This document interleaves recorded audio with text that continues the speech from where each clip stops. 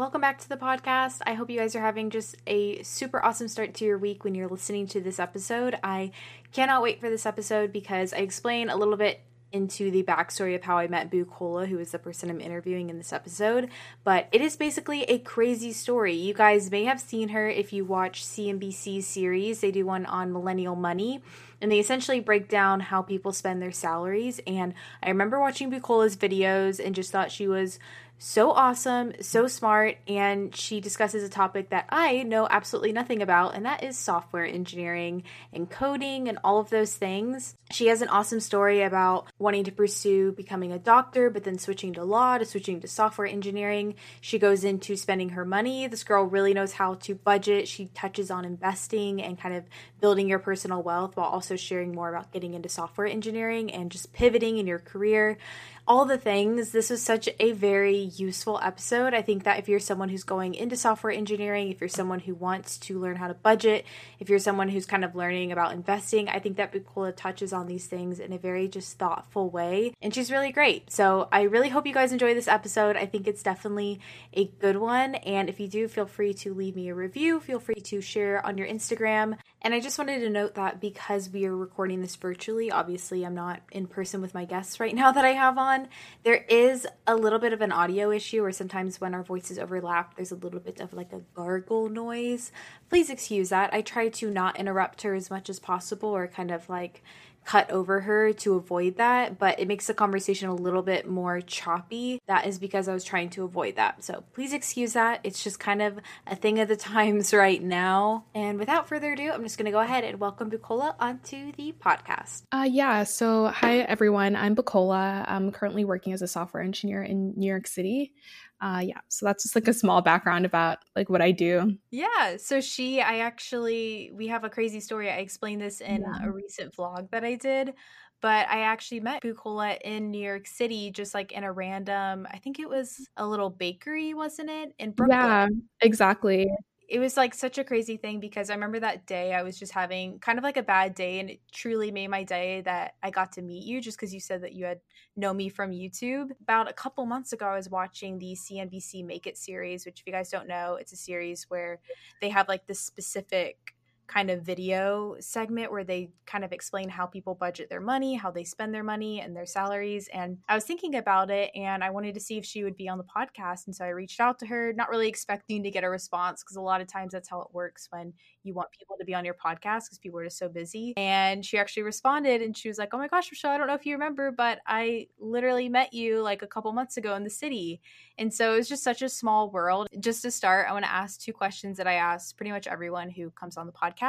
And the first one is, if you could go back to your 22-year-old self, what is one piece of advice that you would tell yourself that maybe you wouldn't have known back then? At 22, I'm 25 now, but at 22, I was definitely not as organized as I am now. I have so many pieces of advice I would tell myself, but I think the main one that I'm thinking of right now is just to have more self-confidence and spend time, take care of myself and develop self-confidence and self-love. When you really love yourself and you really grow to love yourself, everything kind of falls into place because you expect more from the world, you expect more from others, you expect more from yourself. You're also willing to forgive yourself when you make mistakes. Just having a lot of self-love and self-confidence, honestly, is the one advice I would give myself. And especially we're going to go into her talking about like her industry and everything. I think that it would be so easy to feel intimidated. And you obviously had kind of some career shifts with like wanting to go to law school, but then deciding to go a different route. I think that it could be so easy just to feel intimidated, but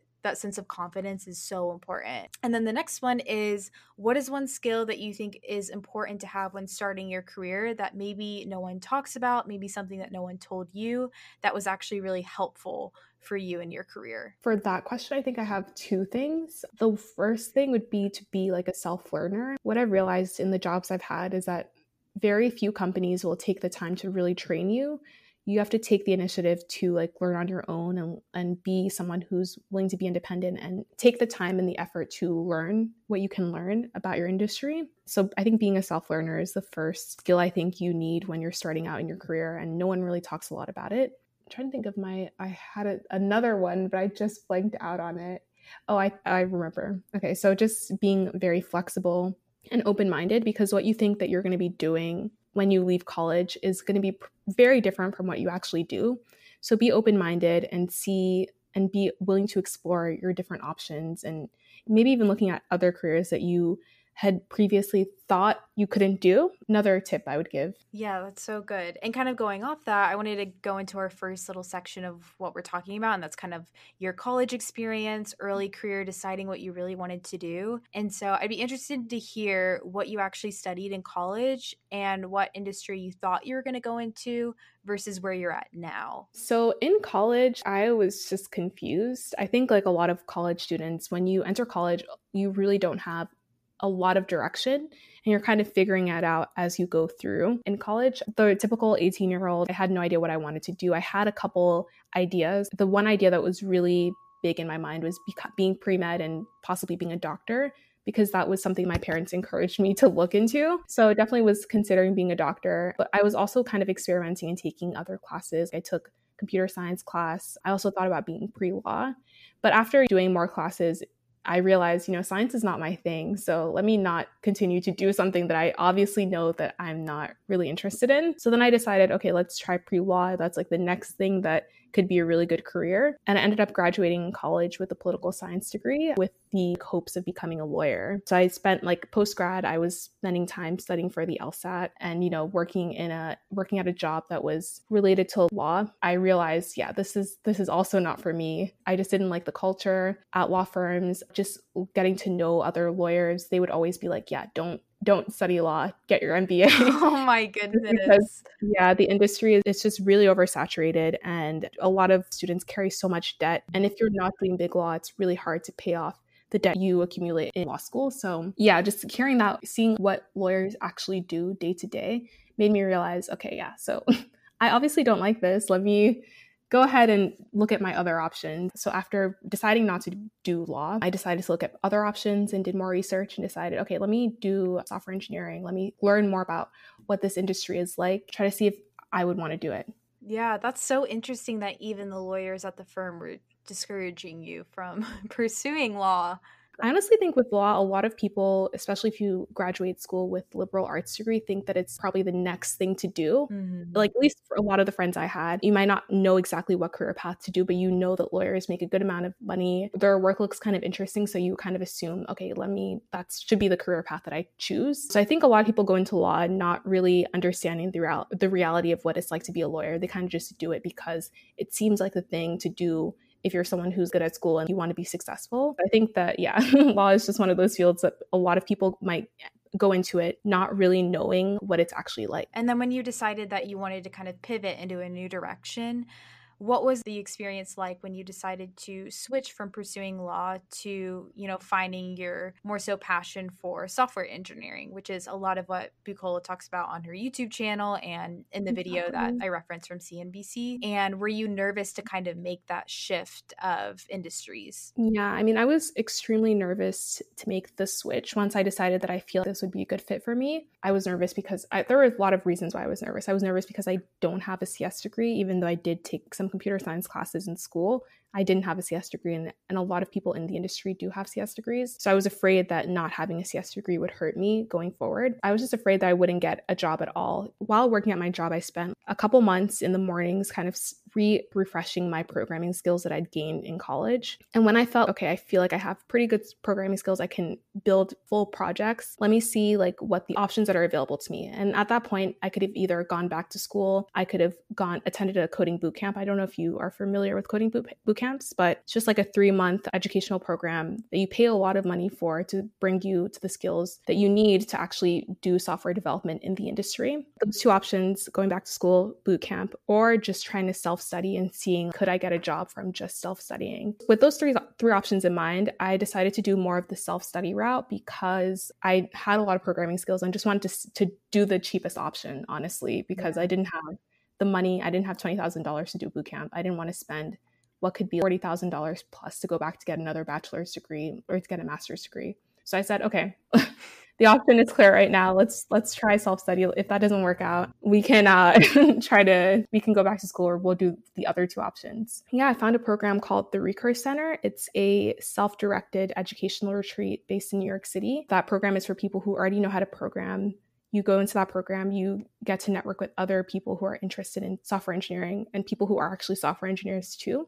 You spend 3 months kind of building out projects that you're interested in. Then afterwards, they will help you if you want to get a job. So they connect you with other tech companies that might be looking for software engineers. So that's the path I decided to go to. And yeah, it was really nerve-wracking. I was really nervous of failing, but I was like, I think 23 at the time. And I just knew if I failed, it wouldn't really be a big deal because I'm 23 years old. And it's so easy to feel like even at that age, like people are ahead of you, or to feel like you're not on the path that you're meant to be on. And I think that's interesting because on this podcast, like all the people I've interviewed, they always say the same thing, that, you know, you're so young and there's so much time ahead of you, and you can really chart your path and like shift. And I think it's so interesting that you literally self-taught yourself, because I was watching one of your videos and you mentioned, I think it was more of a career opportunity. It was something that they connected you with like different people who were hiring within that industry. Did you do something like that? Yeah, so they connect you with different companies. So there are a lot of companies that I guess, so let me just backtrack. If they feel like you could be a good match for the companies that they work with, they'll put your resume in the company's application portal. You have an option of being interviewed for that job.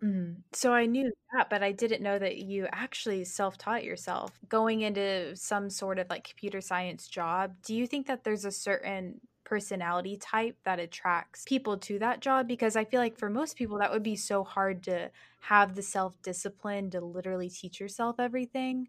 Are you just naturally more of like a self-disciplined person? Yeah, I think I do have a lot of discipline and I am very self-motivated. And also at that point, I also was running out of money. So that motivated me even more. You have to do well. It forces you to put in the work to get to where you need to get to. A lot of people think that there is a specific personality that thrives well in software engineering. And that personality, people always try to make it seem like it's someone who's introverted, who is antisocial. I feel like that's not always the case. I think a lot of different personalities can thrive in the tech field. I think the things you need to have are being like disciplined, being like persistent, being patient, and being just willing to learn and willing to soak up as much knowledge as possible. And you have a lot of videos for people who are looking to get into computer science. So I don't want to get you to, I don't know, explain everything that you've already explained before, but if you could recommend maybe a few ways for people to kind of start learning about it if they were interested in going into that industry, specific classes or programs. Yeah, I definitely talk about this in a couple of videos on my channel if anyone is interested in checking those out. But if you really think that you want to make the switch to this industry, the first thing you want to do is do as much research as possible about the realities of joining this industry. I think a lot of people are really taken with all of the perks that tech workers get, the high salary, the flexibility, which are huge perks, but it's also good to look at the cons and maybe look at the things that you might not like, people don't really talk about, that are negatives in the industry. So yeah, talk to as many software engineers as possible. If you don't have access to software engineers, look on YouTube. There's a huge community of people who are talking about their experience and what their day looks like as an engineer. So just kind of look through those videos and do as much research as possible to figure out, could this be something that I would actually enjoy doing day to day? Once you do the research of seeing like, okay, is this something I actually would like to do day to day? The next thing you want to do is you want to actually start programming and gaining the skills. So I would recommend people taking like an introduction to computer science class and see, do you actually enjoy programming? Is it something you could see yourself doing? So then once you have taken your introduction to computer science class, then at that point, you can take the time to think about, okay, should I do a boot camp? I like programming. I've talked to a lot of software engineers and I like what they're working on. It seems like something interesting that I would like to do.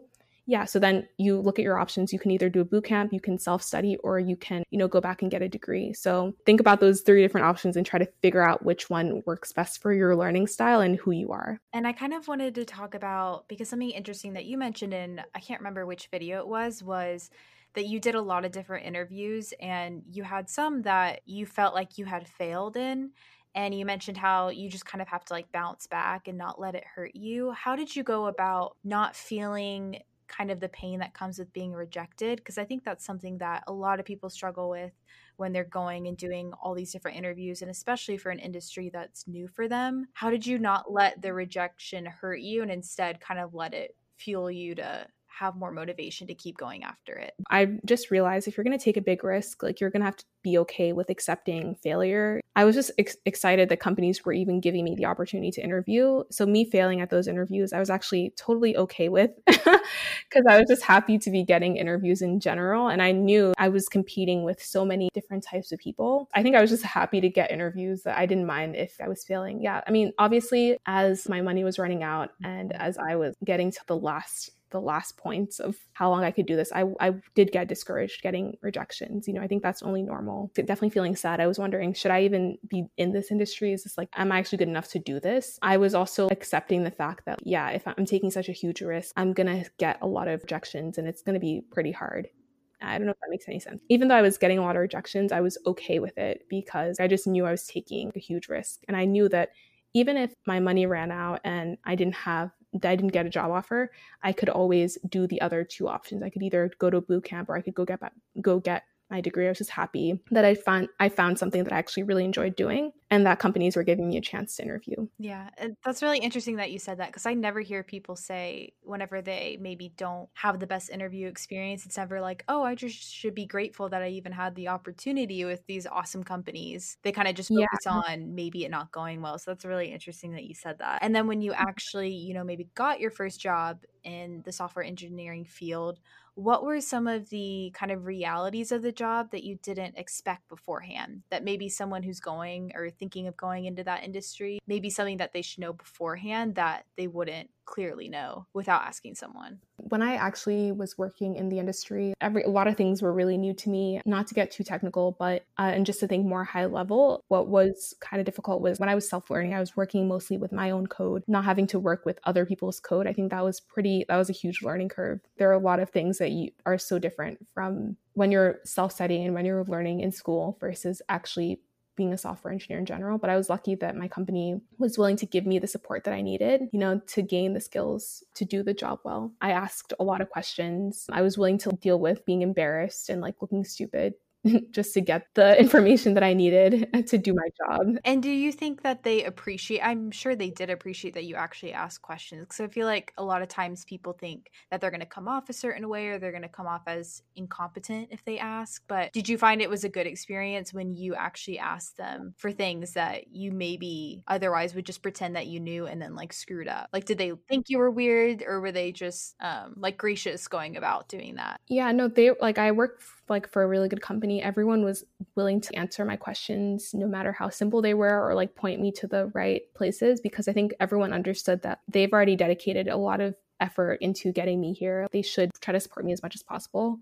so that I can do my job well. But yeah, my company, they were pretty fine with answering any questions I had, pointing me to the correct resources that I needed. And then this section is kind of the one that I wanted to focus on because I think it was the one that the video that CNBC posted, it was mostly about this topic, which is finances. Yeah. And you kind of briefly touched on, trying to get a job while also money being tight. And in this video, you talk about the importance of budgeting and just kind of having financial peace with yourself. And one thing that you mentioned was the importance of a 6 to 12 month emergency fund. And I wanted to learn how you kind of had the discipline to develop that emergency fund. And if someone, maybe doesn't have that, what are some tips to go about starting that? I love personal finance. So that's one thing. I guess I'm thinking about how did I go about learning about saving money, right? I mean, I'm lucky that I grew up with family that was pretty frugal. We're like immigrants from Nigeria. So my parents were really good with managing their money and understanding how to stretch their dollars. So having that foundation was good. But even when I graduated from college, I still wasn't someone who was very good with saving. I was living paycheck to paycheck and not saving any money when I was at my first job. And it wasn't until I really needed to leave my job did I realize, okay, saving money is actually really important, because when you end up in a situation, let's say a situation where you want to leave your job or you're actually fired, then you realize, oh yeah, like I need to be able to have money set aside to protect myself when situations like this happen. We're in a really interesting time right now with coronavirus and a lot of people, getting laid off from their jobs. A lot of people understand now having money set aside is extremely important and is a necessary part of having good personal finance. yeah, so it's just, I feel really bad too with the whole coronavirus situation. I think Yeah. it obviously caught a lot of people off guard. And yeah, and like, I also don't want to blame anyone who didn't have any savings. The majority of Americans are not making a lot of money to set money aside. I know in New York City, a lot of entry level people might only be making $30,000, to $40,000. So it is really hard to set money aside. So I don't want to sound like I'm blaming anyone for not saving money, but I think this entire situation has taught us that when push comes to shove, the government, even though they're doing a good job with unemployment, especially specifically New York City, is doing a good job supplementing unemployment. But when push comes to shove, you need to take care of yourself, because at least the way the US government is structured, they really won't do a good job taking care of you. They won't give you money long term to take care of you. Your job doesn't owe you anything, like fire you at any point in time. So you have to be there for yourself. You need to have your own emergency fund. You need to have a ways of being yourself if you get fired from your job or if the unimaginable happens. And you said in the video, you said a quote about what isn't monitored isn't managed.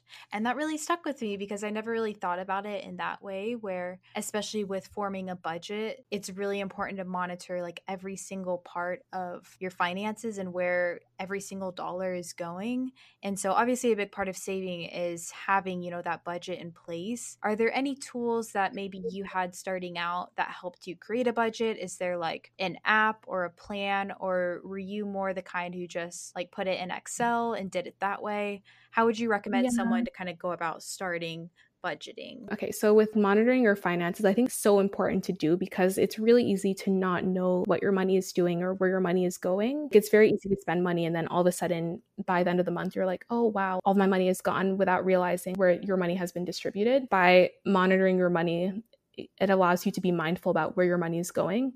Also allows you at the beginning of the month to intentionally decide where you're going to put your dollars and how your dollars are going to work, in your life. Monitoring your money or measuring your money is extremely important, and just sort of keeping track of like where your money is going is really important. It's the most essential way to reach your goals. But yeah, so the way I budget, I love budgeting. I monitor my finances using YNAB and Personal Capital. I'm a huge fan of YNAB. I've been using it for like 3 years now, and it's honestly the best app ever. It just helps you spot trends in your spending. So with an Excel spreadsheet, I feel like unless you have the ability to whatever like calculations on your Excel spreadsheet, it's hard to spot trends in your spending. So YNAB, I think the big selling point of YNAB is the fact that it's really good at spotting trends. It lets you understand when you're participating in lifestyle inflation that doesn't serve you. If you're spending your money on things that don't actually bring you joy and don't add value to your life, YNAB is really good at like spotting that and letting you know, okay, in the winter you spend way too much money on takeout Ubers, So I think I love the fact that YNAB lets you see all of your financial data across a long period of time, so you can spot trends and you can see where your money is going and if you're on track. So I'm a huge fan of YNAB. I use it a lot. I'm also a big fan of Personal Capital too. I invest a lot, so it's important to have a bird's eye view of my financial picture. So YNAB does a really good job of that. It gives you your net worth at first glance. It's a good way to see your net worth with your brokerage accounts. It also lets you see how your accounts are performing against, I guess, the different indices. So I think that's really helpful too if you're someone who like invests a lot of your money. So yeah, those are the two things I recommend, YNAB and Personal Capital. And I feel like a lot of people, at least on YouTube, I don't hear a lot about people's like investment strategies or anything. And something that I've heard, because I touch on this a lot in my videos, but a lot of people question like, is it okay to invest right now given like how volatile the market is? What is your take on that? Like, as someone who invests, like what's your mindset on like dips in the market? Is this like a great time to be like buying stocks because they're on sale? Obviously not giving people actual like tangible investment tips, but like what's your mindset on that? Yeah, so like I'm a huge fan of investing. I think it's something, if you are able to do it, you should definitely look into doing it. Probably been one of the biggest wealth creators for a lot of people. My investing strategy, I am one of the most conservative investing people who invest. Don't like to take a lot of risk, even though investing in the stock market is risky. So my investing strategy is just investing in low cost index funds that I hold over a long period of time. So when the market dips like it did a couple months ago, I was totally okay with it, or not like okay with it, but didn't affect me because I'm not someone who is selling stock every day. I'm not day trading, and I'm not selling stock like even every month. I'm kind of buying and I'm holding. So I'm in the market. I'm planning to be in the market for a long time. With the volatility we've experienced recently, it doesn't really affect my strategy. I'm still committed to investing in low-cost index funds every single month, regardless of how the market is doing, because I really don't think that you can time the market. When the S&P 500, a lot of companies went down, I think March 15th or something, or New York and California were formally committing to doing stay-at-home orders. Everyone was like sure that the markets were going to go down. And they did go down, but then the Fed had a lot of different policies that encouraged people to continue to participate in the stock market. I'm not sure if I'm making any sense, but yeah, everyone expected the market to go down, but it didn't go down because of things that no one could have predicted. No one could have predicted all of the policies that the federal government would implement. So it actually went up during a time where a lot of people were losing money or a lot of people were like losing their jobs. So it's just one of those things where you really can't predict how the stock market is going to perform. Because I know that I can't predict how the stock market is going to perform, but I do know it's going to go up. It's always going to go up over the long term. As long as the US is still doing well, it's always going to go up. Decide to just invest in low cost index funds and not to time the market, but instead to just invest every single month in low cost index funds. Sorry, I don't know if that makes any sense. I was rambling a little bit, but I'm a huge fan of index funds. Yeah. Did you have anyone who you kind of like looked up to on like their investment strategy or their like perspective on investments? Yeah, my parents, immigrant Nigerian parents, they didn't really know a lot about investing, or no one really taught me anything about investing. It was one of those things I sort of learned as I got more interested in personal finance. And then when I really understood that it was important, I will always do it now that I understand that. So there wasn't anyone growing up that I looked up to about investing. I've just found like virtual mentors by listening to different podcasts and just reading different forums. Yeah. But there's no one specifically that I look up to when I'm thinking about investing. But I do think it's really important, and it's something that everyone should just do a little bit of research on to see if they feel comfortable doing it. And I think the last kind of finance topic I wanted to touch on, you mentioned in this video how a portion of like your monthly budget goes towards giving. And I think something that I just especially don't hear among millennials, like the importance of kind of giving back in the form of your money. I know you touched on the fact that your parents kind of taught you the importance of that. Were they kind of the reason why that was instilled in you? And kind of what does it mean to you? Why do you think it's important to give? All those things. I think it's so important to give. If you're someone who's blessed to be in the US and you have a lot of opportunities and you have disposable income, or you have any disposable income, you're just lucky and you have an obligation, to help the people around you, to give back to the community, because you're benefiting from a lot of people giving to you, if that makes any sense. My parents are very devout Christians, so they believe in tithing 10% of their salary. So they've always done that. Even though they did that, it wasn't something that I really was committed to doing. But the more I've grown older, and even living in New York City, there's such a huge wealth gap. There are a lot of people who don't have anything. I feel obligated. And the part that I can do is just giving back. I just feel like I'm so lucky. I grew up with parents who were really good to me, who supported me, had opportunities. The least I can do is just give back and help people out. I feel like I'm doing the best that I can do with giving. And I think that for me, it's just important to do it. Yeah. And I think that being in New York City, you are just kind of so much more aware of that wealth gap and aware of people who literally have nothing. And at least for me, when I moved to New York City, I felt like it was a big realization that, oh, wait, there are a lot of people who do not have any of the same opportunities that I have. And it really does instill the importance of that. And so I totally agree. And I just wanted you to touch on it because I think that especially among millennials, there's like this mindset of just being scrappy and only really kind of looking after yourself. And I just thought it was so cool you mentioned that in a video that is viewed by like 1 million people. It's like, this is so important. And so I was really glad that you touched on that. And then lastly, talk about living in New York City, because that is where you are right now.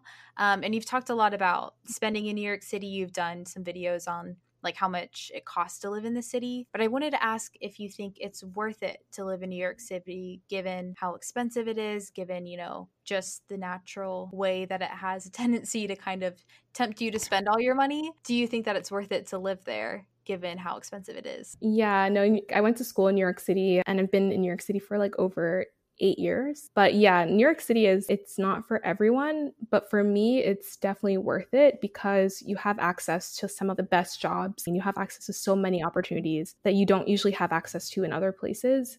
I live in New Jersey, but the area in New Jersey I live in is pretty rural, really close to PA. We don't have jobs there, really. We don't have the jobs and the opportunities that you can get in New York City. New York City just has so many opportunities if you're interested in finance, fashion, technology. There's so many opportunities in New York City. So it makes sense for me to live here, even though it's pretty expensive. And I do my best, even though it's expensive to live in New York City, I do my best to cut my expenses and to be intentional with my money. And I'm really used to just living the New York City lifestyle. I'm used to living in a small apartment, doing the regular New York City things that a lot of people in different areas might think is like inconvenient, taking the subway. And I'm pretty used to it. So for me, living in New York City is 100% worth it. And I really love New York City and just living in the city. Yeah. And you talked about your apartment and living in a tight space. And your apartment's actually so cute. I was watching one of your videos on it, and I wanted to ask, how did you go about finding your apartment in the city? I just did an episode on like moving to New York and my process. What was your process like actually moving and finding an apartment? Because I know that that's always really crazy with the demand in the city. And I mean, I guess now it's not technically as intense, I bet, to get an apartment there. Doing the apartment hunt in New York City is aggressive. And I usually am hunting in the summer just because how my leases have worked. And that's one of the worst times to look for an apartment. Everyone's looking too. There was a period when I was looking for this apartment where there was a nice apartment I saw in Soho that was up for only 1 hour on StreetEasy. And the person who was like showing the apartment sent a date or put an open house whatever to view the apartment. And when I got there on time. There were already 30 people standing outside of the apartment ready to see it. Getting an apartment in New York City is very competitive and it's pretty aggressive. I guess my tips for apartment hunting in New York City and making it a smooth process is to make sure you have all of your documents before you even look. So making sure you have your tax returns, your pay stubs.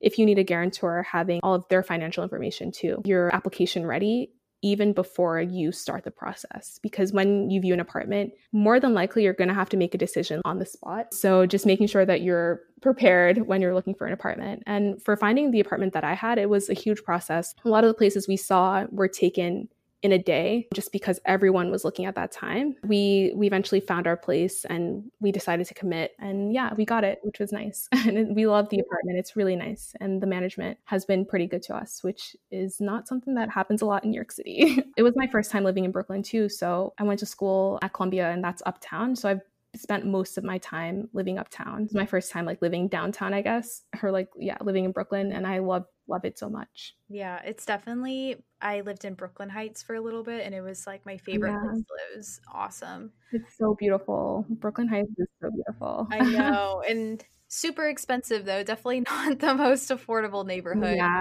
besides that.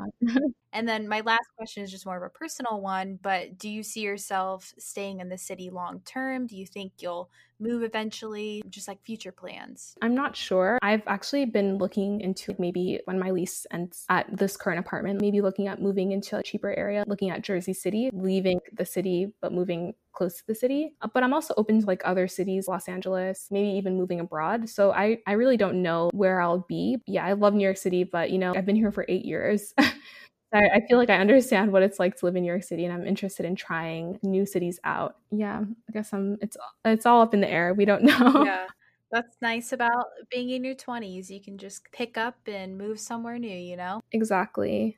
I saw. Are you in Texas right now? I am in Texas. Yeah. That's awesome. Yeah, I don't know if you're in Austin, or I've heard a lot of good things about Austin, Texas too. So.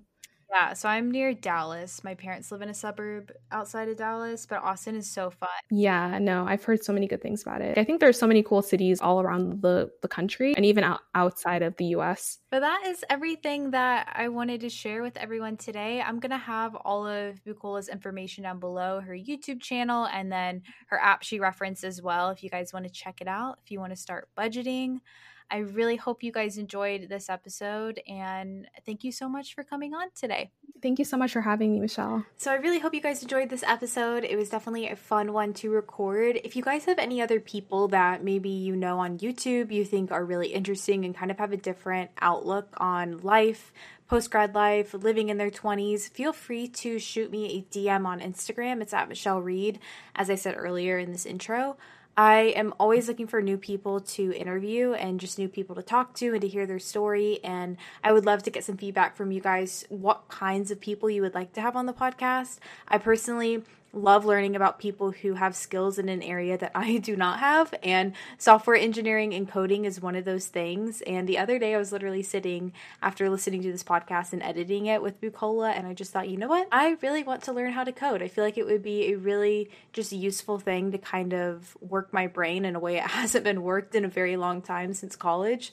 So I hope that kind of inspired you as well to maybe kind of gain some new insights, some new tips into something that you maybe haven't pursued before. Let me know if you guys enjoyed it. I will see you guys next week, next Monday, for a new episode. Bye, friends.